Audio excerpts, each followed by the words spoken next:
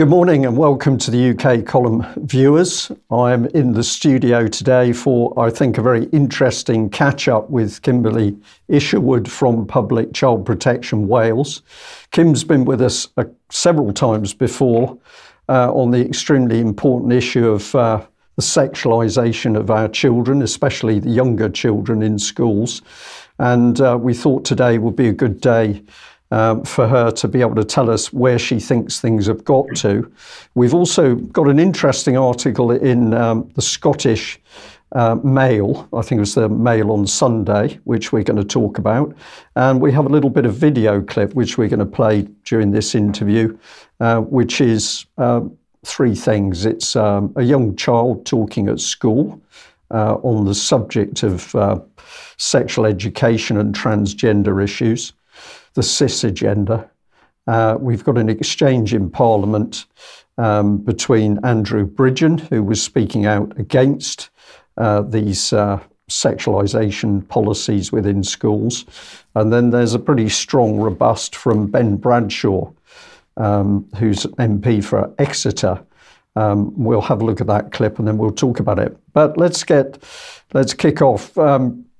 Kim, thank you very much for coming back with us. How are you? How are things going? I'm very well, thank you, Brian. And at this moment in time, things aren't going great on the formal front. On the informal front, things are going fantastic. So what I mean by that is, on the formal front, the judge has refused permission to appeal against the judgment for our parental rights over sex education.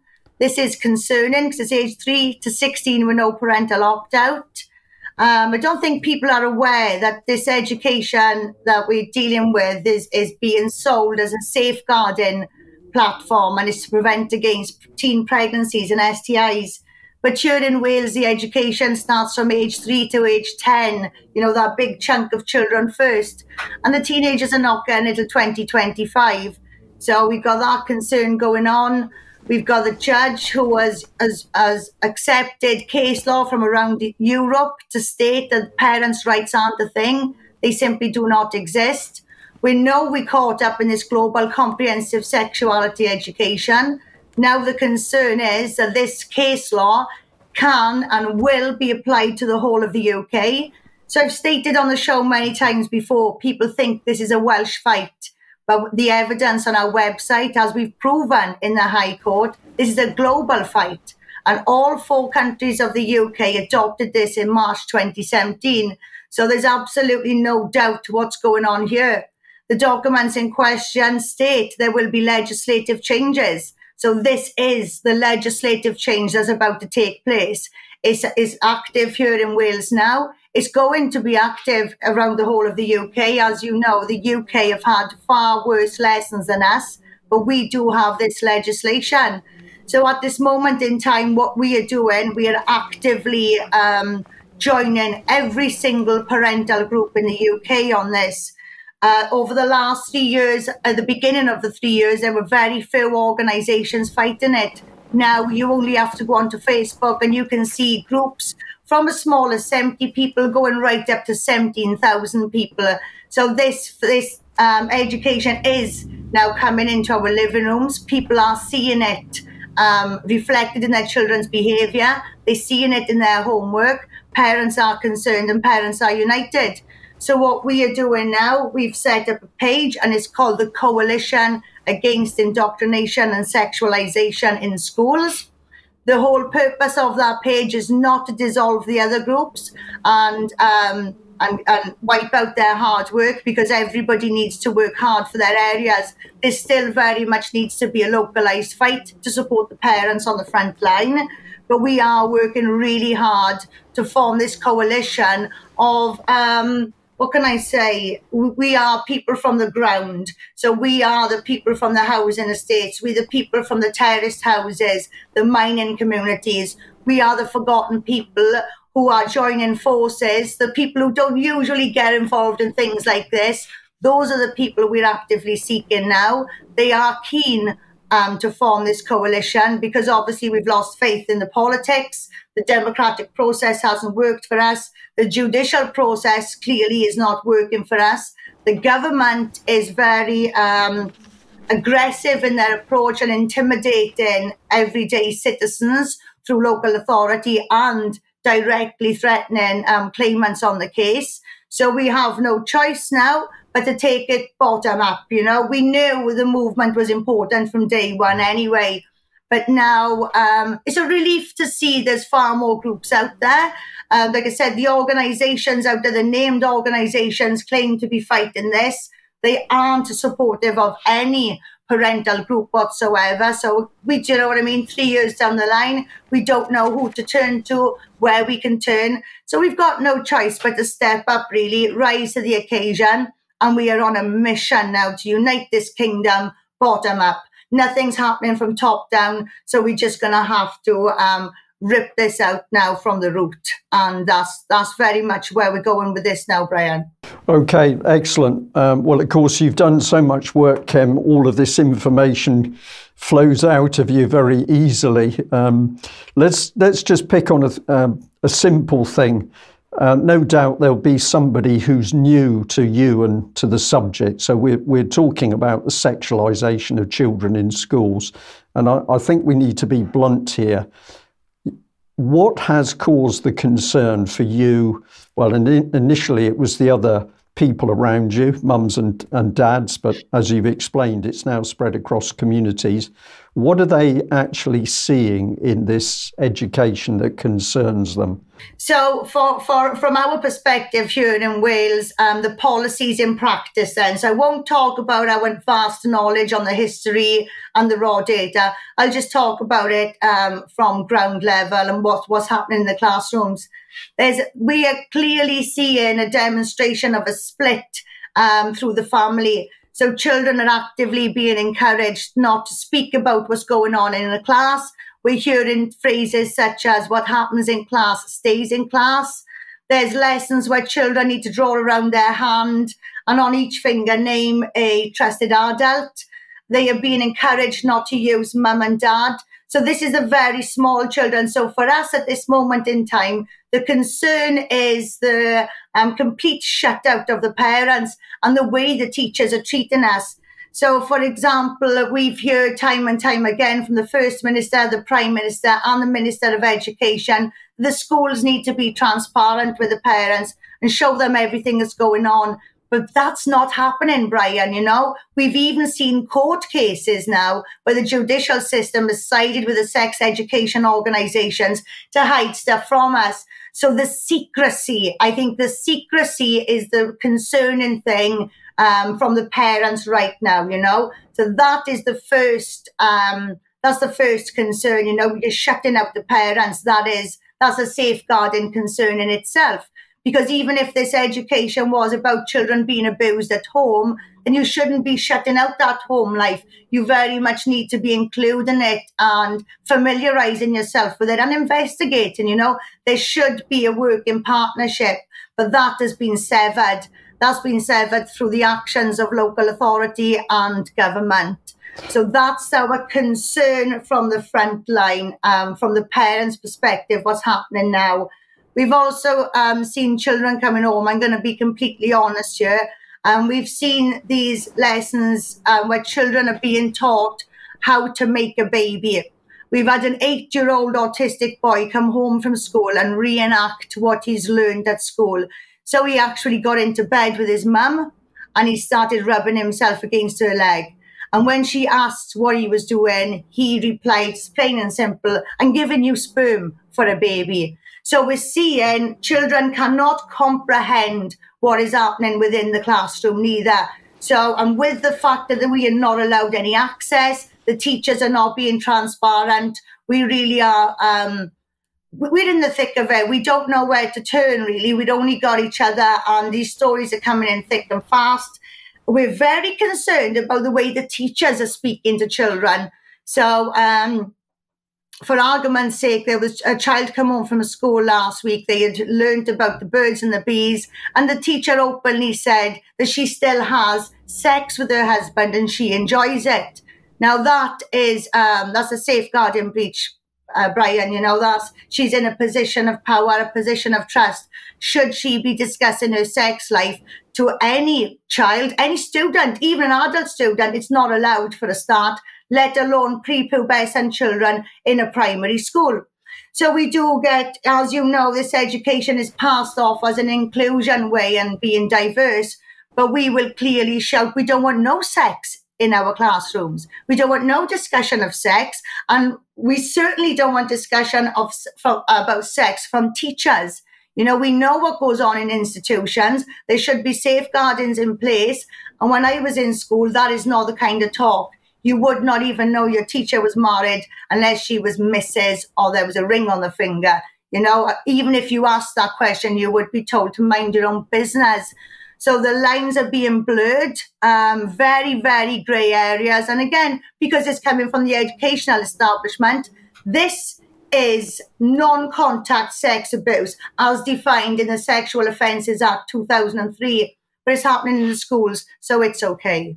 You've homed in on the business that the parents are effectively being shut out from what's being taught to the children, and I can understand the concerns there absolutely. The other bit of it is the type of education that is being given to very young children. So you've mentioned in this past. I'm trying to draw this out of you again because I think for anybody who's with us listening to this interview, it's important that they understand what the foundation concerns are. But it's the fact that very young children from 3, I think you've said 3 up to 10 in Wales, are being taught. It isn't just about the birds and the bees. They're being taught about sexual practices which many people would find wrong or extremely distasteful, or certainly something that should only be discussed at an adult level. So we've got masturbation, which has come in, we've got oral sex, we've got anal sex. All of this is being pushed on very, very young children who are not old enough to understand what they're really being taught and all the rights and wrongs of it. And then you are saying, and what makes this whole thing worse is that the parents are being gently pushed off to one side so that they can't know what is actually being discussed between a very young child and the teaching staff. Is that a reasonable summary? Yeah, that's definitely a reasonable summary. And I think it's made all the more difficult by the fact that the young children can't really comprehend what's going on. So, and obviously to repeat what's taken place, their version of events is going to be kind of distorted or broken. So there's the confusion between what happens in the classroom and then relaying what was said at home, so because, as you know, children aren't reliable witnesses then, Brian, So there's a big thing of confusion going on here. Like the teachers can hide behind the fact that the children didn't quite understand the lesson, so maybe they are repeating something that didn't happen. We've got a lot of that going on, so it's just a mess. It's an absolute mess, right, and we are being completely shut out. The other thing that comes in with the sex education is the so-called cis agenda, that we're now teaching very young children that there's not necessarily such a thing as a little boy or a little girl, or you can be born one thing and change to something else. Don't worry, you can have an operation to make you into a little girl or a little boy, depending on which way you're going to go. And this is another layer of ideas which are being put towards the children, which they're not capable of understanding. And of course, what it can do is, as far as I'm concerned, is introduce all sorts of fears and uncertainties into their own minds because they're young children, they're growing up. There's plenty of cases of little girls wanting to do boy-type things, and for very young children, little boys who want to do girl-type things. And this is very normal. It's a normal part of growing up into a normal adulthood. But of course, these children are now being told, no, it's not that simple. You may think you're a little boy, but actually you're a little girl, and we are going to help you change into that new identity. And by the way, we're not going to tell mummy and daddy this is happening. Well, this is a massive concern because what you've touched on there is obviously the ideologies behind this education. So that particular ideology is the gender ideology. And it's quite a relief to find out that just this week in the Daily Mail, there was an article on John Money and this gender ideology. So our main concerns as an organisation are the founding academic theories behind them. So it's a relief for us now to see this coming out into the mainstream. But just how long it's going to be there, we simply don't know. But then, this lesson content in the classroom, we've got the different organisations coming in. Some will say the doctor guesses your gender at birth. And then we've got Jigsaw then that refers to your body as your birth body. Very, very confusing indeed. There's the lessons taking part in school are called gender swap. So this is a mathematics lesson for the comprehensive children, gender swap. And they're being given names of the opposite gender. They've got to attend these lessons. So, we've got an entire profession of teachers delivering this stuff they know absolutely nothing of.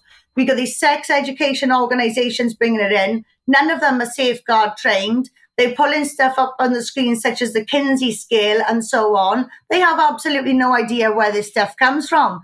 So us as an organisation, we are aware of these underlying academic principles then. And that is where our fight comes from, Brian. But they are so horrific, it's difficult for the general public to even put that into a school environment, put these actions into this school situation. So what we are dealing with here is unethical ideologies. They are all based on the abuse of children, and the results is the abuse of children. We are actually dealing with a multi-billion-dollar industry here. So I would ask people, before you look into anything, have a look how much these people are getting paid. If these people are getting something from it, should they really be giving you this information? So yeah, it's all questionable. Many of the people that are now employed as trainers are people who are heavily embedded in the ideology. They live it, they believe it, and they are very extreme in imposing their ideology on other people. This is one of the key things. So we now see, of course, many so-called charities which are now getting fully involved in the education system in order to impose their ideology on the children and on the parents if they can. But if the parents get in the way, then the door's going to be closed and the parents are going to be told you don't have any parental responsibility or rights with your own children.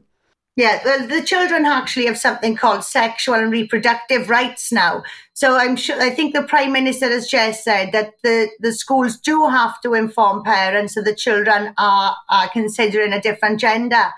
But they have sexual and reproductive rights, and these are going to override parental rights. Part of the sexual and reproductive rights mean the state can administer medication to your child without your consent. So even though the Prime Minister is now saying parents should be informed, parents don't have any power with that information anyway, So it seems to be given in one hand and taken in the other.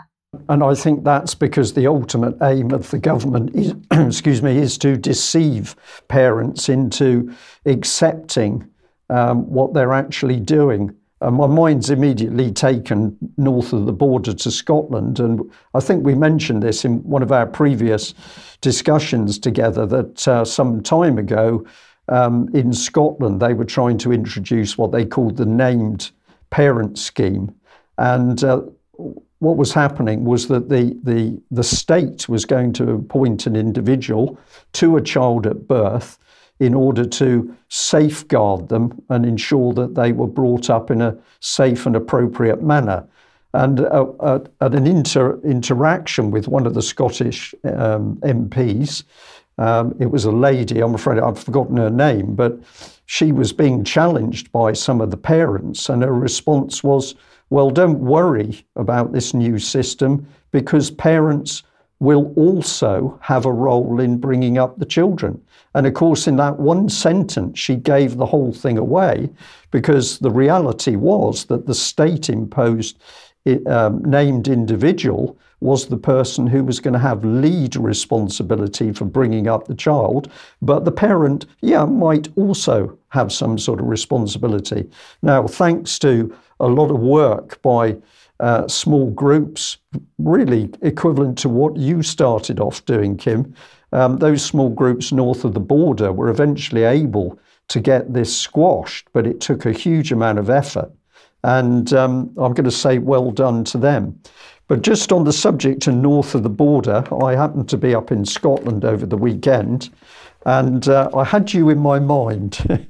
I actually picked up a copy of the Scottish Mail on Sunday, a lot on Russia, but I found on page 29 there was a very interesting article, and I'm just going to read out a bit. So the main headline is this: what we are witnessing is an all-out war on parental authority, but the ultimate victims are our children. And this is written by, it says, author and commentator Mary Harrington. The subheadline is pupils identifying as cats, teachers too scared to speak out, and a bid to smash every rule and boundary. And I can tell you that when I got to this page, it really caught my attention. Let me just read a little bit of the introduction, and I'll also read the conclusion, and then we can discuss it. I need my glasses for this one because it's a bit on the small side. It says, are we seeing the tide finally turn on gender madness in schools? Hopefully we are, in view of the widespread reaction to shocking audio footage last week from a school in Sussex that revealed a teacher calling a teenage pupil despicable for disputing the idea that a classmate could identify as a cat. Other reports poured in from multiple schools of children identifying as dinosaurs, animals, or even moons, of teachers afraid to challenge them for fear of being seen as discriminatory. Now, leaked draft guidelines for schools on gender identity suggest the government is creaking into action with a ban on embracing pupils' exotic identities without involving parents. But will this be enough? I think not. The roots of this madness are far more insidious and far more widespread. We are witnessing nothing less than an all-out war on normal, and it's justified by a sinister body of thought known as queer theory. Let's be clear, most of us support gay and lesbian people living normal lives, free of unjust discrimination, but queer theory isn't about including gay and lesbian people in normal society. It sees normal society as the source of oppression, and that means dismantling normal society. And just very quickly, this is how it finishes.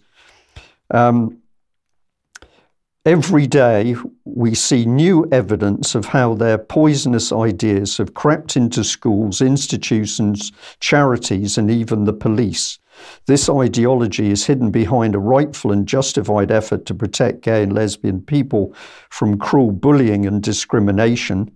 And now it's waging war on normal itself, and it must be stopped. It should be clear by now that the real winners of a war on normal are the kind of monsters who flourish in the world without truth, rules, or consequences, and its ultimate casualties, our children. So, Kim, I mean, there's a lot more in the article, but I read it and I thought, my goodness, this lady is absolutely seeing this for what it is. And you've been very, what's the word? You've been very careful in describing yourself. You're a group, you're based there in Wales. But here we've now got paper with a big distribution, and we've got a journalist who is absolutely coming in and agreeing completely with your concerns and identifying those concerns as not just a problem in the education system, but actually an attack on society itself. So there's something happening here, isn't there? Yeah, there is. Well, I think that whole incident is a perfect demonstration on why this is being legislated for the younger children, because report after report tells us that the teenagers, more specifically the teenagers that come from a council estate background, then they are the type of people who just, they won't accept this, and they will make fun then if you wish. Well, most children will if there's a cat litter tray in the back of the class anyway. They will take the mick, they will crack jokes. And I think that is a perfect demonstration of what we've been warning about, Now, where is that teacher's head at? Because I heard that recording myself. Where's that teacher's head at? For an adult to be, you can support this in the background. My friend's child thought he was a horse until he was 11 years old. We called him Giddy Up Trevor. We did not get him a trough, and we certainly did not saddle him up, So where are the adults in this? Again, we've got these ideologies coming from top down. Queer theory, absolutely. That is a massive factor in this. Throughout everybody's documentation, Dr. Ellie Barnes, their manuals, time and time again, they keep talking about smashing heteronormativity. So they don't want any kind of what we would consider normal. But I would argue and say, what is normal? We're all individuals in our own right anyway. So why we need to queer things? Nobody is a perfect example of a woman or the perfect example of a man. What is the perfect example, You might have a masculine man who actually likes to cook. So does that mean he's queer? A lot of chefs out there are male. This is about blurring the lines, causing a lot of confusion. And it's the political rape of language as well, I'd say. It definitely is the political rape of language. They're changing the meanings. And that's the whole point of queering. Q stands for anything goes. It's not hip. It's not cool the way it's being sold.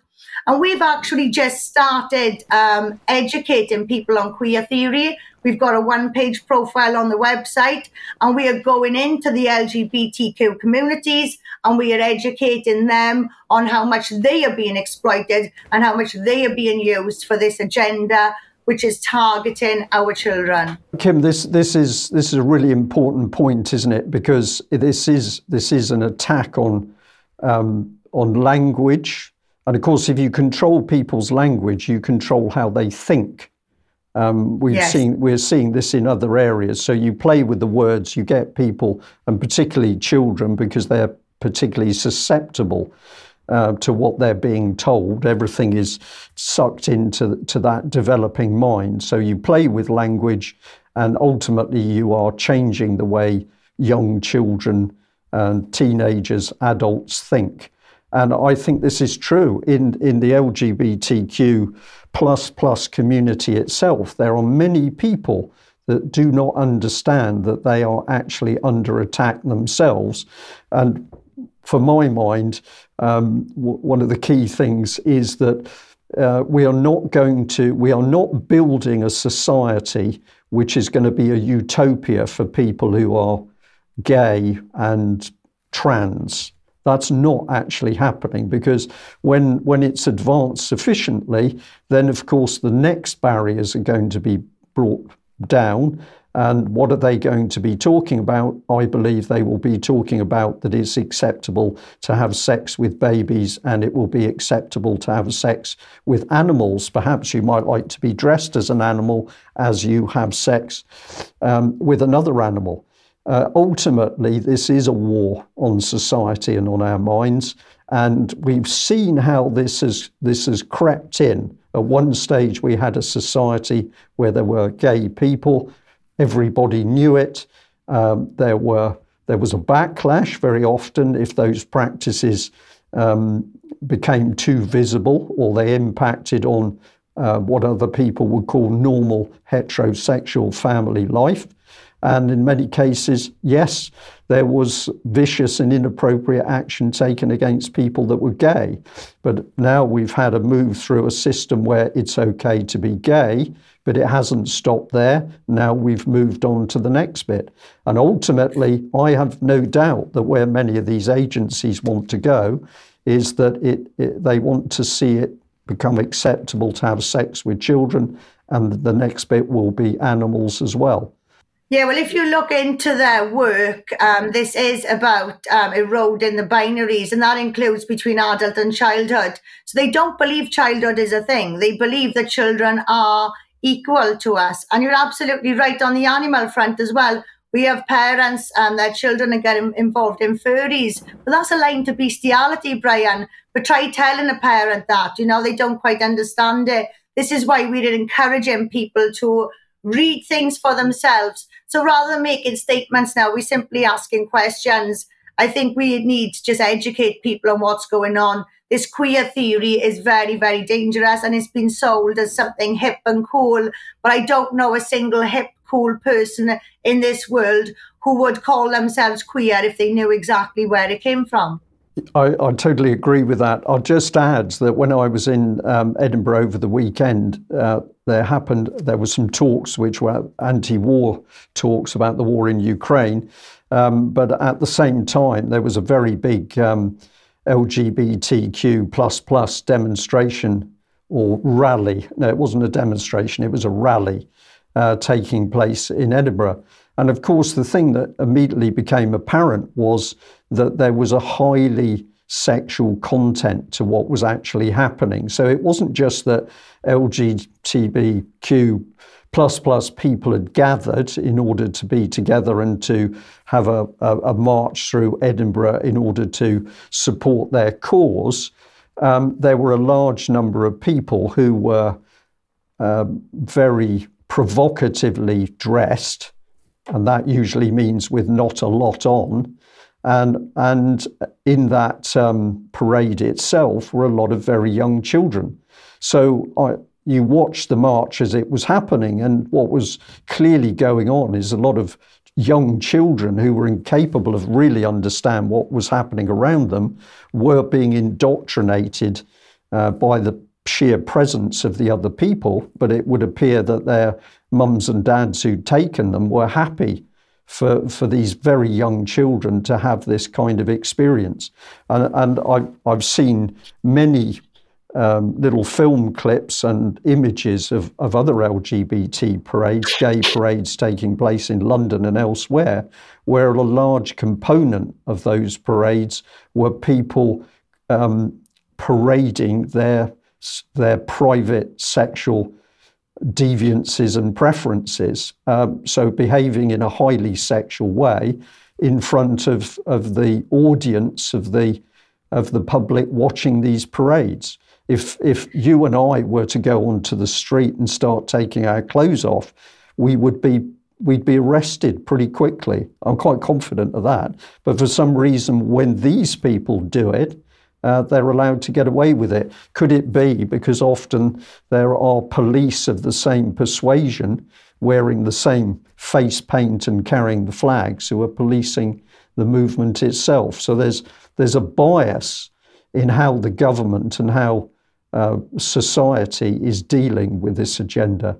Yeah, and I think what you find as well in these parades, there's always some high-profile politicians there as well. So what is going through their minds? Last year in Pride in Cardiff, lesbians were kicked out because they openly said that they don't like penises. Well, lesbians don't like penises, but it's okay for the First Minister then he's all-inclusive, but he's happy for lesbians to be kicked out of a parade that's supposed to be there for them. So again, we got some high-profile people there. Where is their head at? They have eyes. They see what's going on. We as adults know what's appropriate for a child and what's not appropriate for a child. And this is something, we need to look at the adults here. The adults are the problem, and this is for their own private lives, their own kinks and fetishism. And very often the same with the sex education organisations. You very often find that sexuality is their only qualification. Kim, that's a very good lead-in, I think, to having a look at our little film clip. Now, you can correct me after we've watched it, but what I believe we've got is a little clip of the incident in the school in Sussex, and then we're moving into Andrew Bridgen trying to get his bill through to actually challenge what's happening. And then we can see the response of the Exeter MP, Ben Bradshaw. Let's have a little look at this video clip. You were talking about the fact that cisgender is the norm, that you identify with the gender of the sexual orders that you're born with, or you're weird. That's basically what you're saying, which is really despicable. How? When it's if I called my mum right now, my mum would get sad. Or my dad. If I called my mum, she'd sad. Well, that's very sad as well. Social transition practices in school have now become the norm in every classroom in the country. They are promoted as a normal and healthy response to natural feelings children experience around a difficult period we used to just call growing up. There is not a single child in our schools today who has not been exposed to it. They include the policing of language by mandating the use of a child's preferred pronouns, referring to a boy as she or her instead of he or him or vice versa. The use of body alterations to reflect their transition to the opposite sex. Teachers, students, even parents who don't oblige are punished and ostracised. Madam Deputy Speaker, this bill is not about the welfare of young people. It's not about the smooth running of our schools. It's about a cynical but completely transparent attempt by a conspiracy theorist who is too right-wing even for today's Conservative Party to stoke the culture wars on the backs of our most vulnerable minority and their families. And it is despicable. And I urge colleagues in this House to give it a resounding thumbs down. Well, there we are, just a little short clip and a synopsis. The teacher in the beginning calling I think it was a little boy speaking to her, a boy speaking to her, calling him despicable, calling his mother, his family despicable, because he dared to challenge her agenda on this. Is that what you picked up from that little part of the clip? Absolutely, yes. And to tell you the truth, Brian, that is exactly the same thing as what my older son would have done. You know, he would have recorded the whole incident. My youngest wouldn't have. He hasn't got it in him. But that is exactly what I get from it. And we are dealing with. This is what I mean, because the teenagers simply won't put up with it. And this is why they're targeting the younger children. But we need to ask ourselves, why are teachers this so hell-bent on drumming this home? You know, what's going through these teachers' minds? I'm going to answer that by saying I believe that many of the teachers are themselves, they're either already in the agenda before they go into teacher training, and or when they get in teacher training, they are indoctrinated as part of their training to become a teacher. I'll try and come back onto that in a minute, because I've got a different example from somebody who did some social services training. I'll try not to forget that. But the second part of the clip there was Andrew Bridgen speaking out in a very measured, sensible way about what he saw was the wrongs of what was happening in school. And then what do we then see? We saw Ben Bradshaw standing up. And my goodness, the arrogance of that man to call Andrew Bridgen a conspiracy theorist. Now, presumably he did that because Andrew Bridgen has been brave enough to stand up in Parliament to warn that we have got many people injured as a result of the COVID-19 vaccination policy. So Ben Bradshaw's not interested in any of the damage done through that programme, just straight in there, brand Andrew Bridgen as a conspiracy theorist. And of course, he had to get the sort of too right wing for the Conservatives in. So Andrew Bridgen gets dismissed by Ben Bradshaw. But of course, if we look into the history of Ben Bradshaw, we find that he is a champion of this movement in the first place. So I've just got one image here, which is from the Evening Standard in 2022. So it says that trans community even more set upon than gay and lesbian people were, says MP. And he said he hoped the UK Parliament would soon have a trans MP. So this is what you were talking about a few minutes ago, Kim, where you said that these people are embedded in the government system themselves. We need to pay attention to people like Ben Bradshaw because he's the man driving this through, but the ultimate target is children. Well, yeah, and we're seeing this played out all across politics, So what we should have is a cabinet that's reflective of the population. Therefore, only 4% of the cabinet then should represent the LGBT platform. But in Wales, we have a strong team of LGBT people running politics here. A lot of them don't have children. So again, I can't help but say you're bringing your personal sex life in above the safety of children. And when these people go on about the trans community, what trans community? We hear the same people talking about this trans community who are against conversion therapy. Well, this social transitioning of children in schools is conversion therapy. They're taking camp boys and tomboys, and they are converting them. So is this a genuine trans community, or are they hijacking young, impressionable minds who know they're different, who don't quite fit in, which is a fifth of the school population by itself, additional needs? Teenagers naturally don't feel like they fit in anyway. We all hate something about ourselves at that age. So here we are, we get people who are shouting about this trans community who aren't really a genuine trans community, because a lot of them have been involved in this conversion therapy. They've been converted that way. Social transition means that child is invested in this process. Now, when you start this social transition, the teachers are involved, the school is involved, the school population is involved, then the family is involved. Well, that child is then in this situation where they've become far too invested to consider anything else. So these people, they talk about this trans community. They're also campaigning against conversion therapy. They're very much in the middle of it. They are the cause. They are converting these children into something. This is not a true trans community. This is a group of people who have been hijacked and abused by this ideology, during the time when they are most vulnerable. So this is child abuse. Yeah, well, let's just emphasise this a bit. Of course, one of the major charities that has helped drive all this ideology through is Stonewall. And of course, we've seen that Stonewall went from being a very small charity with a particular aim to, I will say, protect gay people and fight their corner, to an organisation which seemed to be which clearly is working directly alongside government and the public services. So there's nowhere now that you can go where Stonewall isn't working alongside the police or the education system or the fire service or government think tanks. So the ideology is driven into the whole of the political elite and the civil service itself, and through into the public sector, local authorities.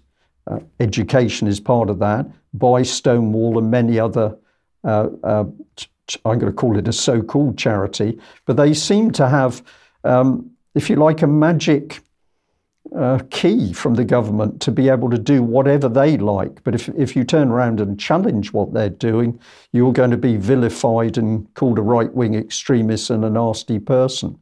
So where did Stonewall get the power from to do what it does? This is what interests me.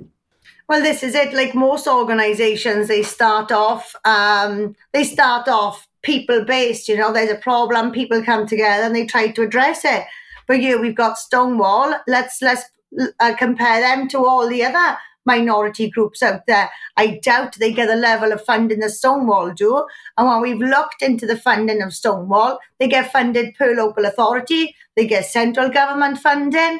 I would go as far as to say they've got an entire factory of a team of accounts, because that's how much funding they're getting from so many sources. How can they possibly keep up with it? They're also doing something. I think they're going into schools and they certify in schools that you are a Stonewall school if you meet a certain criteria. So again, the incentives are really high for the schools to involve Stonewall. And again, they've got far too much power. They've got far too much say. And these are people we simply do not know, Brian. These people are people we do not know. And when you look into the individuals again, I only compare myself to the person I was yesterday. But this whole fight has forced me to compare myself to these people. Well, these people don't have the qualifications, for a start, to be making decisions on my children. They all have a conflict of interest. They are all getting paid for this. Most of them aren't parents themselves. So when I look at the individuals behind it all, I am not happy at all. Not happy in one little bit. But like I said, they all start off really good. And then, when this big funding comes involved, then it's like as if if the goalposts are moved then and their vision expands and they go into territory but they shouldn't really be, And of course, Stonewall works alongside the police, and I've always found this one to be very, very uncomfortable, because does that mean that when you're dealing with a policeman or a policewoman that you are going to get a fair hearing? Have either of those two individuals gone through indoctrination in order for the police to get the Stonewall certificate of acceptability? I've always found this one very worrying. And of course, they've been working alongside the military as well. And for me, this raises a point. I've spoken to gay people about this particular subject, and actually I found the response to be very measured. They don't have a problem with what I'm saying. But I was still serving in the military at a time when the gay community went from being something that was unacceptable if you were caught involved in homosexual act. In the latter part of my time in the military, you would be kicked out of the military.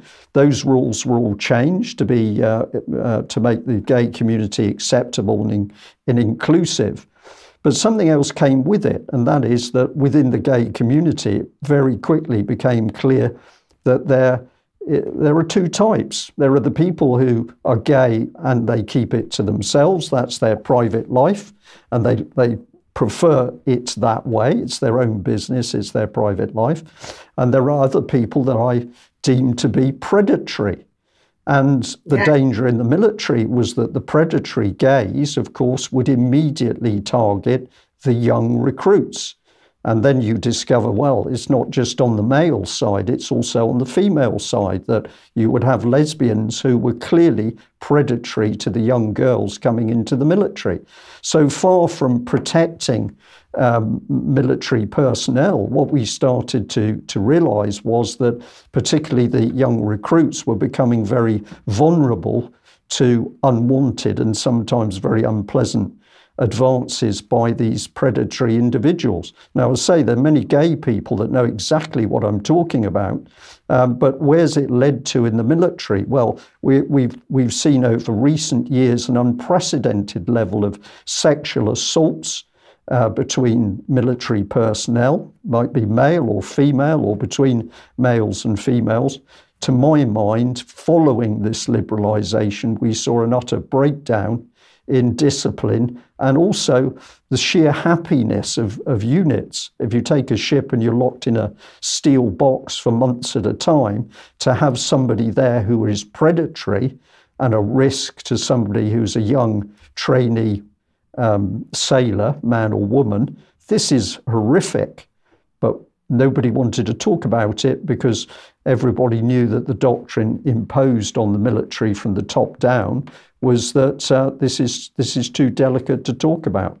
So I've thrown in my sixpenneth worth there, but I'm speaking with experience, having seen what happened when I'm focusing on these predatory people when they were allowed to do what they wanted. It's like they've got a victim card now, isn't it? This has been seen as a victim card. If you do something bad, then all of a sudden you come out. You come out as either gay or you're trans now. And this is part of the sexual liberation movement. This is exactly what they wanted, Brian. So what we are seeing is a lot of kinks and fetishism coming out on the streets, and a lot of people don't understand that. We're being told love is love and this is about relationships, but we're being encouraged to bed hop, so love is not love. What we're seeing is lust. We're seeing lust and sexual fetishism, and we're seeing relationships trying to be built off the back of lust. And I've spoken to some gay people, so strangers on the street, obviously, with this campaign. And they have said pretty much along the lines of what you've said, Brian. It's either sex, drugs and rock and roll, or it's a very lonely lifestyle, you know, because there are people out there who like the party side of it. They like to have sex, you know, they like the predatory approach. But then there's people out there who just want to get on with their lives. Our policy and funding executive is a gay man. And he said when he first came out onto the gay scene, he was the amount of money people were throwing at him and they were asking him to do certain things. He couldn't believe it. His life changed overnight. The moment he came out and stepped foot into a gay club, his life completely changed. He wasn't prepared for what was in store. You know, he was offered £500 just for people to do simple but obviously sexual acts and stuff like that. He was inundated with requests and, you know, so you're absolutely right. I think this is a front for, well, we know it's a front for the kinks and fetishism. If you look at the people who brought in these series, Sexual from Birth, Gender Theory, the gender ideology, all of them were predatory in their sexual behavior themselves. They were very often having sex with their students, what they were doing to themselves using tools and things like that. So they all have really questionable things. None of them had a healthy sex life. None of them had a relationship, a long-lasting relationship that you could be proud of. So again, it's the political rape of language, isn't it? Love is love. Love is not love. You know, love is special. Love is something that should be sacred. And love is a really important binding part of who we are, whether that's in your family or whether that's in a committed sexual relationship, you know. So we are dealing with two types of people. These two types of people are in every group mind, not just the LGBTQ community, but this is how LGBT was formed. And it's really important that people understand this. LGBT was not set up in favor of gay people.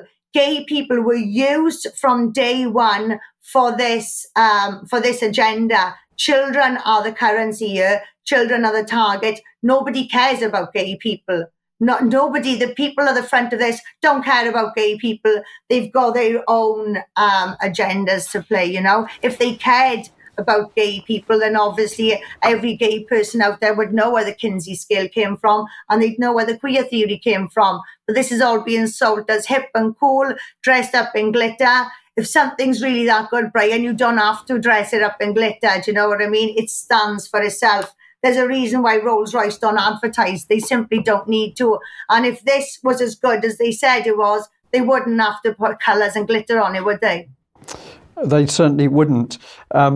Number of things coming into my mind while you're talking through that. I think the first thing is that, of course, the government certainly wants to try and make it unlawful for anybody to talk to somebody who's gay, who's got a problem with their own lifestyle, to make it unlawful to try and help somebody that appears unhappy and is seeking help as a result of the lifestyle that they're in. And I find this very, very sinister, that the bulk of society, to which this lady refers to in the article in the Scottish Mail on Sunday, the bulk of people forming normal heterosexual society, they are the ones who are going to be gagged to prevent them speaking out about what they feel, but also in offering people who are gay or part of that community a helping hand. This is draconian and very wrong, I think. Even a gay person now, a gay person aged 30 plus, surely they must see what's going on, you know. 1 minute LGBT was flavour of the month. Now LGBT are being seen as not real gays if they don't accept a full month, if they don't want a full month of celebration and they don't want to wear their sexuality as a badge of honour, then they have been ostracised from their own community. So I think even the gay people now are feeling a massive shift of, hang on a minute, you know, 1 minute we were accepted and put on this pedestal. Now all of a sudden we aren't real gays anymore, you know? So you only have to look at LGBT Alliance and Gays Against Groomers to understand what is going on, you know? I don't think we need to have this argument now between heterosexual, homosexual. I think a lot of people are understanding what's going on, and I think it's only the insecure people, Brian, that are really holding on to this platform. And that was the whole point, wasn't it? It was to target the most vulnerable in society. And it's those people who were desperate to be accepted and desperate to be part of something. I think they are the ones that are shouting the loudest, you know, and those are the ones you've got to feel more sorry for. That's true, but the other bit that we've got to pay attention to, Kim, is the fact that we live in a United Kingdom where the government declared openly in its Cabinet Office document in 2010 that it had the ability to change people's behaviours without them knowing that had taken place. And I'm talking about the Mind Space, MINDSPACE, the Mind Space 2010 document. That is what it said. The government was boasting they could use politically applied psychology to change the way that people thought and behaved, and the people would not necessarily know this had even happened. And of course, we know from documents released at the time that the government was using applied psychology to make people more fearful during the COVID debacle. We can be very sure that the government is also using applied psychology to promote this trans agenda. And through schools are using applied psychology on this. And for me, what makes it so dangerous is that children are especially vulnerable to the use of psychological tricks because they've got very open minds. They suck in information. They're hungry for information. They're very susceptible to applied psychology. But most adults are also very susceptible to it. And the thought that the government can be bringing in what many would believe is a perverse agenda, and they're going to be doing it using psychology, I think is well, I'm lost for words, really. It's very dangerous. And people need to wake up to this aspect. And I'd reinforce that by coming back to this was a mum who I had a conversation with many years ago. She told me her daughter was training to become social services, part of the social services team. And her story was that one day the daughter had left her textbooks. She was at university studying social science, and she left her textbooks on the table. Mother looks at the textbooks, and what she actually finds is that the daughter's looking at extreme pornography. And she's, upset, nonplussed. So eventually she says to the daughter, you're looking at all this horrible material, to which the daughter says, oh, well, we have to. It's part of our course. But of course, what was really happening was that the girl was being groomed. They were being given this pornography because it was hardening to them to the pornography. It was idle interest. This was something happening within the training course in order to get the idea into these young students' heads that this material was acceptable. Oh, we have to know about it, otherwise how do we deal with it when we encounter it? No, you're being groomed. I think that's the biggest line that they're using of all. We need to teach them about this so they know what to do with it. Well, we don't push a child in front of a car to teach them how to cross the road, do we? No, we don't. We absolutely don't.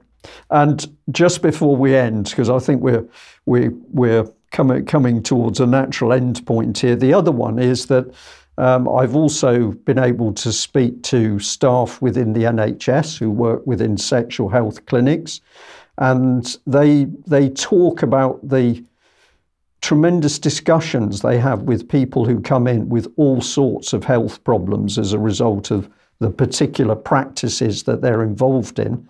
And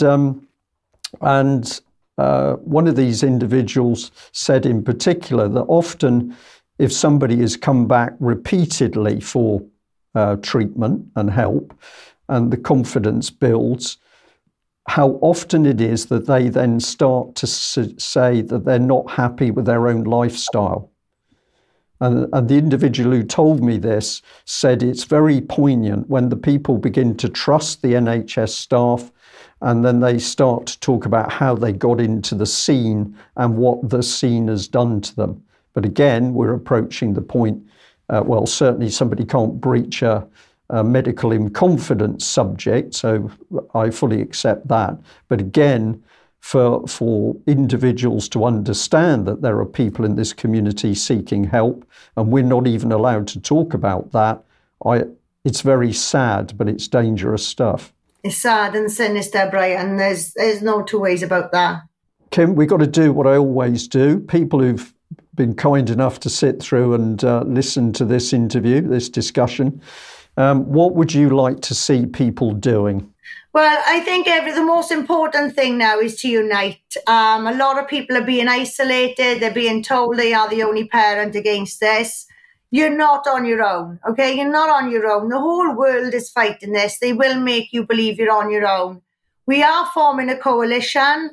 I do understand a lot of people don't have confidence in addressing this because the topic is so big.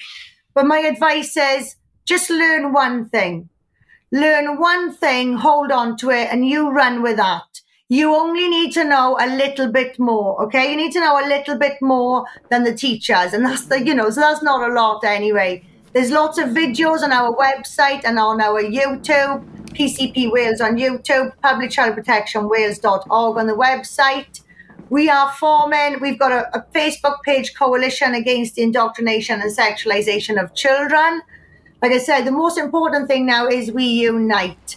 And we've got template letters available. Everybody needs to be fighting from ground level. We understand some parents are being attacked by different local authority organisations. We are here to support you guys. This is very much a people fight now. We need to start a movement. This is about the protection of our children. They cannot wait to be saved. So guys, just get in touch, get connected, find these RSE and sex education groups on all social media platforms. We will get you connected to people in your area. You might feel alone now, but we can build this up, okay? It's very much a case of coming together.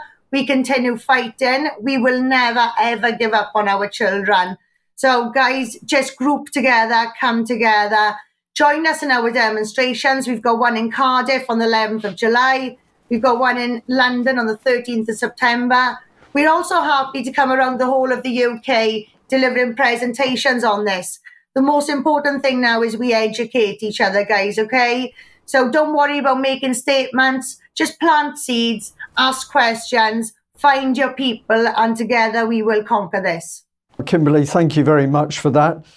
Shall we just add that, of course, in the movement that you're talking about, there's everybody, there's all colours, there's all different faiths, and this has been an important thing. And we've also, of course, now got gay people joining the movement because they are seeing this ideology for what it really is. And I think this is one of the most encouraging things. So what you're doing is clearly not exclusive. On the contrary, it's inclusive. We are, as far as I'm aware, the only group in the whole of the UK who welcome. We've had a big LGBT following since day one, Brian, because we started on the sexual from birth. We started educating people. So we are the only group in the UK who cater from all minorities and the majority. We do host all the different groups, the different religious groups, the sexuality groups. We don't want to dissolve those groups. They are good on their own. They've got their own values, their own principles. We are just a place for everybody. Everybody is welcome. We have 3 principles. They're simple. You're either part of the human race or you're part of the human disgrace. There's only one split in society. That's childhood and adulthood. That's something queer theory doesn't believe. And everybody under 18 is a minor. That's all we ask is those 3 principles. We do the work that needs to be done and then we go back to our own issues later on. So that is something to be proud of, and that is the reason why the media won't touch us. doesn't matter who you are, where you come from, what your background is, you will always get a warm welcome on our platform if you respect those 3 principles. Wonderful. Kim, thank you very much for joining us today, and thank you for giving us a really excellent update on what's happening out there. We will invite you back again because, of course, this is an ongoing battle. So I do hope you will come back and talk to us again. Absolutely, Brian. Thank you very much. Thank you to all of UK Column for their support, and obviously Liberty Tactics for this connection, because they've been an incredible support of ours. So just thank you to all the UK Column viewers, because they are the ones that we do get the most correspondence from and the most support. So thank you all so much. We don't get to email you all back, but we do read every single email, and it does keep us going. So thank you all so much for that. Excellent. Kim, thank you. We'll leave it there. We'll say bye-bye to our viewers.